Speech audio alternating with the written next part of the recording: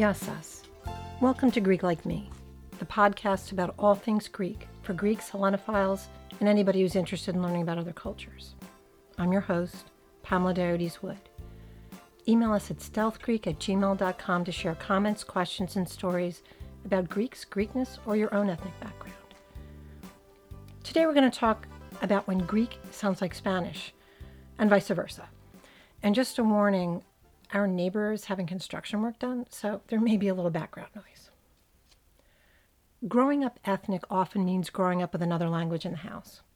My dad wasn't Greek, so we mostly spoke English at home, although sometimes he did call us names in Swedish. His mom and his grandma, who lived with his family growing up, hailed from Sweden. I don't remember how to say meathead in Swedish, but I should. Many of Mom's relatives didn't speak English, and they were always in the house, or we were down the street in their houses or apartments. Plus, Mom reverted to her first language when she got really mad, or when she was sweet-talking. So there were words I used in my childhood that I didn't even know were Greek. They were just the words we used. When Mom wanted us to sit nicely, or stop the nonsense, or threatened to get the kutala on our behinds, it went into the mix of my dad calling us meathead in Swedish or telling us to quiet down in English. So even as an adult, there are certain things I automatically say in Greek, even if I don't speak the language fluently, because I learned the word in Greek first. This amalgam of language in our house, plus Dad's live-in uncle, who hailed from Virginia, constantly spouted Southern slang and phrases, if I had my druthers and might could, gave me a lifelong fascination with language and how we communicate or miscommunicate with each other. My husband and our kids all share Spanish as a first language. Well, our daughter also spoke a little bit of a Mayan dialect called Cachical. And when she was little, she occasionally got fresh with me in a language that was totally foreign to me. Ed was born in Cuba. Both of the kids came from Guatemala when they were already walking and talking. There are certain words that just come out in Spanish. And I've lived around this for decades with Ed, so I fall into using them too. Strangely, when I was struggling to find a word in Greek while we were on vacation recently in Greece, the correct Spanish word would often pop into my head and sometimes out of my mouth. It's very perplexing for the folks I was conversing with. Malista, ime apostine meriki, que quiero ver todo. So, imagine when three languages, English, Spanish, and Greek, are coexisting in the same household. Daily, there's a mix of languages, usually coming out of the same person's mouth. Por favor, mami, would you get me some carpuzi? Because many years ago, even my dad learned when visiting Ma's relatives, he needed to say carpuzi when he wanted his share of watermelon. There are words I used mixed with English that my kids just came to understand. When Sandra's telling a funny story about her workday and I say yeti, she knows I mean why, and she doesn't skip a beat shifting to explaining whatever it is. If Douglas John throws out an announcement about a friend taking a trip to Greece and I say piosine, he doesn't hesitate to tell me who. I help my kids find their chancletas or gorras or llaves because that's what they still call their flip-flops, hats, and keys. Our family has favorite in-jokes about the ways Greek and Spanish occasionally intersect. They're very two different languages. The alphabet alone is completely unalike. But over the years, starting when our kids first came home, we've stumbled across similar-sounding words or phrases that sometimes mean the same thing, but more often have absolutely nothing to do with each other and mean totally different things. This happened especially when our kids were still learning English and mostly communicating in Spanish at home. And at times it caused major confusion and misunderstandings. To tell the truth, people who don't speak it usually can't identify Greek when they hear it. A few times when I've been speaking Greek to a friend in public, someone on the periphery has demanded to know if we were speaking Spanish. Like it was a problem. First, why do you ask? How is it anybody's business what goes on in a private conversation? Secondly, Spanish and Greek don't exactly sound alike, but we have similar pronunciations of some consonants that make it easier for Greeks to pronounce Spanish. I'm not fluent in Spanish, but depending on the topic, I can hold the conversation, maybe not grammatically correctly. And once someone I met in Guatemala asked if I was from South America, because I was making the right sounds, but my accent was not identifiable. Greeks roll our R's and make the huffy H sound we hear in Julio, how are you, Hanimo, and Hazime toleo forio, my new favorite Greek phrase. A few words actually do sound exactly alike and mean the same thing, like porta, which is door, or hora, meaning hour. Pantufla in Spanish means the same thing as pandofla in Greek, slipper. A talented writer I know of Mexican descent was delighted when I used the Greek word in a chapter I was reading to our writing group, because Yesenia knew immediately what it meant. I felt the same way the first time my husband asked if I'd seen his slippers. It was kinship on a different level. More words that appear in both Spanish and Greek sound similar and mean totally different things. As I said, when our Spanish-speaking kids first came home to the United States, we spoke a lot of Spanish. So when they got home from an exhausting day at school, they could relax without struggling every minute to try to understand what we were saying. But inevitably, along with the English they were learning, Greek crept in. Because me. When I didn't know the word I wanted in Spanish, I'd throw in the English or the Greek word automatically. I've been speaking Greeklish my whole life. Why not Spanglish? Or Spreek? Then there was our church. It provided a real sense of comfort and familiarity to our kids because, except for the language, they knew exactly what was going on. It was literally the same services our kids attended in their Orthodox church in Guatemala. Yes, there are Orthodox churches in Guatemala.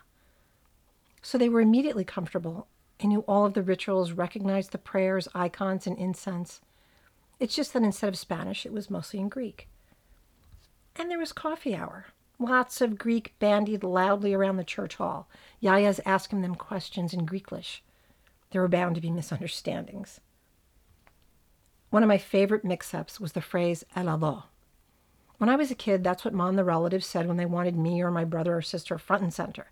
Helado. So I don't usually say come here in English to family. It's helado. I don't think about it. It just comes out that way. Like people in the Midwest who ask for a pop instead of soda or a sack instead of a bag. It's just how I speak, and even the dogs understand it. The first time I said helado to my son, he of course had no clue what I was saying to him. To him it sounded like helado, which means ice cream in Spanish. And let me tell you, was he disappointed when he came running up to me. I'm like, good boy, he's so obedient. Yeah, when he thought I was yelling ice cream. He got over the initial disappointment and learned to double check. Was I calling him, or was there something special on the menu? But he couldn't wait to try it out on his sister when she came home 2.5 years later. He waited for me to call them to dinner, me using the phrase from force of habit, forgetting how Douglas John had misunderstood me 2 years earlier. And he watched her charge down the stairs in excitement. He watched the look of joyful expectation on her face turn into complete confusion when that sweet frozen dessert didn't materialize. And he laughed himself silly. Older brothers are sadistic. Now Douglas John and Sandra both think it's funny. To this day, if I call out helado to anyone, including the dogs, one of my kids will probably holler, ice cream. Douglas John and I had 2 interesting exchanges early on in our relationship that highlighted for us the importance of both needing to choose our words carefully and to pay attention to the other's reaction to see if we were understood. The first was one day when he asked me in Spanish, Mommy, what's for lunch? Mami, ¿qué hay para comer? He asked this every day, and it was good practice for me as I tried to remember the words for whatever food I was making for him. That particular day, I told him queso, cheese, ensalada, salad, carne, meat, y pita. Sounded good to me. To Greeks, this is the flatbread we love to eat, as well as a necessary component for gyros. Pita even shows up in American grocery stores now. But to my newly arrived Spanish-speaking son, who had never encountered it before, I soon realized pita didn't sound delicious at all, because pita in Spanish means string, like tie it in a bow, dangle it in front of a cat, fly it with a kite, string. The poor kid was shocked and appalled that I planned to feed him string for lunch, and I can't say as I blame him. I didn't understand what the issue was initially, and could see him trying to puzzle things out, like, what is Ma up to today? See, at least once a week I try to include a food he wasn't familiar with, to expand his palate and give him a chance to experience foods that represented different cultures. I sometimes included American junk food so he'd have a point of reference when he heard other kids talking about it, and because I think everyone should experience Pop-Tarts at least once. But expecting him to eat string was maybe a little more than he was willing to experiment with. He asked me to repeat myself several times, but every time, as far as he could understand, it came out string for lunch. He usually ran to the table for meals, and I couldn't understand what was holding him back. But he'd learned to trust me, and I guess threw caution to the wind when he finally sat down for lunch. All's well that ends well. He immediately fell in love with the Greek version of pita, especially when brushed with olive oil and heated on the grill. Afterwards, he explained to me why he didn't want to eat lunch that day, and we had a laugh. The second source of confusion between Douglas John and myself was one day after he got home from school. We were having a conversation about his day when he started up the stairs saying, "Mami, sígame por favor." I heard siga, went into default mode and started to speak more slowly, because in Greek, siga means slowly. Of course, in the past, when he'd wanted me to slow down, he'd said, "Mami, despacio, por favor." Overtired mama speaking Spanglish went off the rails into Greek. Oh my gosh, the look I got. The poor kid was mystified. In my mind, I'm thinking, maybe I'm mispronouncing something in Spanish. He'd never had trouble understanding my Spanish before. Not really. American accent and all. I was pretty sure whatever English I was using was already familiar to him. I do tend to mumble and stumble over my words. Sometimes I even sound like I don't speak English fluently.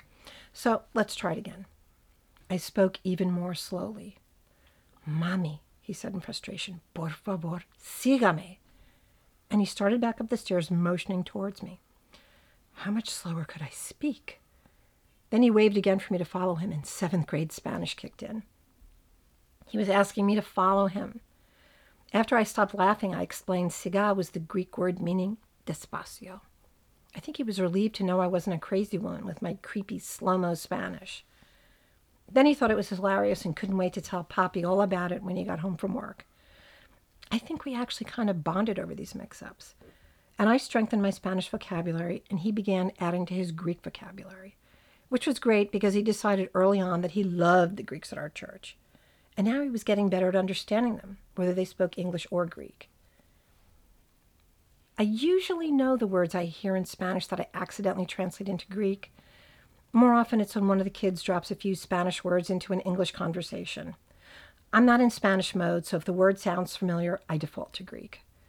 My daughter will say, "Ma, that camisa es mía." A what? Is a what? What? Oh, right. Mia, mine. In Greek, it's an article, a or an. She's not saying that a shirt is something something, but that the shirt is mine.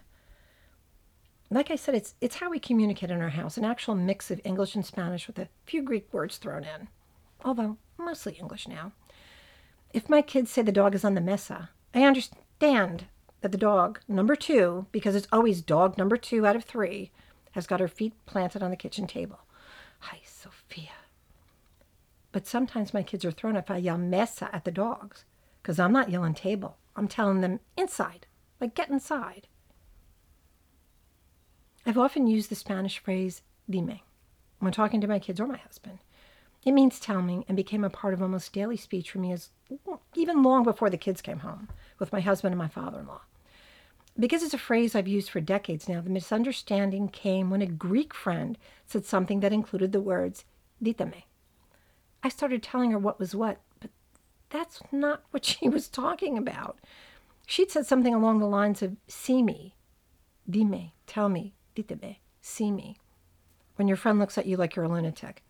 And I didn't default to Greek. I defaulted to Spanish. Confusion started early for my husband and I. In our dating years, Ed introduced me to many Cuban restaurants and subsequently many popular Cuban foods. I almost choked on my dinner the evening he ordered moros y cristianos. Like, what the heck? Translated into English, it means Moors and Christians. Like the people populating parts of Spain for a few hundred years after North African Muslims invaded and ruled parts of that country. It's a black beans and white rice dish, and it's delicious. The white rice represents the fair-skinned Christians of Spain, while the black beans stand in for the relatively darker-skinned Moors. At first, I thought he was punking me. But you can still find moros y cristianos on many menus in Cuban restaurants. If you Google it, you can get a nice recipe. Where did the Greek confusion come into all this, you ask? Moro in Greek means baby. So babies and Christians sounded even weirder than Moors and Christians, and maybe kind of gross. Good thing I ask questions. And I continue to ask questions. Language fascinates me, and I love the hilarious misunderstandings that can occur. So I asked Sandra's boyfriend, Omar, who's originally from Mexico and whose first language is Spanish, if miroforos meant anything in Spanish, because to me, it sounds like it might. I already knew mira means look, and mira on its own in Greek means fate, like supernatural, meant to be destiny. Miras is the fates, like in Greek mythology. Omar thought a minute and told me Miraforos kind of may be translated to looking at a studio, which sounded funny. A Spanish-speaking real estate agent would really confuse my people with that one because in Greek, Miraforos means fragrant, with miro meaning myrrh. So I only really know the word from Orthodox hymns involving the myrrh-bearing women who anointed the body of Jesus with myrrh after the crucifixion. I asked Omar this question right around Easter while the hymn was still on my mind. A few weeks later, when Omar and Sandra were driving Douglas, John, and I home from the airport, he came up with another one. He'd been listening to us joking all about the papudes slinging their worry beads at the tavernas in Greece. He said Spanish-speaking people sometimes use the word papu to mean something like dude or buddy, like hola papu, ¿cómo estás? Over the years, I've heard many Spanish-speaking people saying hola papi, but never papu, which is the Greek word for grandpa, so this is totally new to me. I looked it up, and apparently originally it comes from Venezuela as a slang term, derived from papi. I love it. All these young dudes calling their friends grandpa. Sandra has inherited my love of wordplay, and if she doesn't find a Spanish word to mirror the Greek words I'm using, she'll find one in English. One day when she was really bugging me, I hollered, "Arqueta, enough!" She yelled back, "Architect?" And ever since, architect means arqueta and vice versa. And she will answer accordingly when I ask Yeti why, but just as often she'll demand to know what Bigfoot has to do with anything. No children, Greeks, Guatemalans, or Cubans were injured while participating in these verbal mishaps. If only everyone confused by someone speaking another language could talk things out like we did and have a laugh about it, there would be less tension in this world. Language is our friend, and the more languages we speak, the more understanding we have, if not literally, at least in spirit. So go forth and learn a word in another language and run with it. Adiosas, adios, hejdoa, and goodbye. Check out one of my favorite Greek creators, Emmanuel Manolakos, a.k.a. Greek Salad Guy. He recently posted a couple of TikToks listing Greek and Spanish words that sound alike. We got a kick out of that, seeing as it's our reality. We've posted a link in the podcast notes and on our website. Greek Like Me is a Stealth Greek production. This episode was written and narrated by me, your host, Pamela Diodes Wood. Our producer, photographer, and post-production editor is Douglas John. Visit our website at stealthgreek.com for resources, photos, links, and more. Please rate, like, and subscribe. It helps us get noticed so we can keep making content about Greeks and Greek culture. Find Greek Like Me on Facebook or on Instagram at Greek_like_me. Thanks for listening. Until next time. Yassas.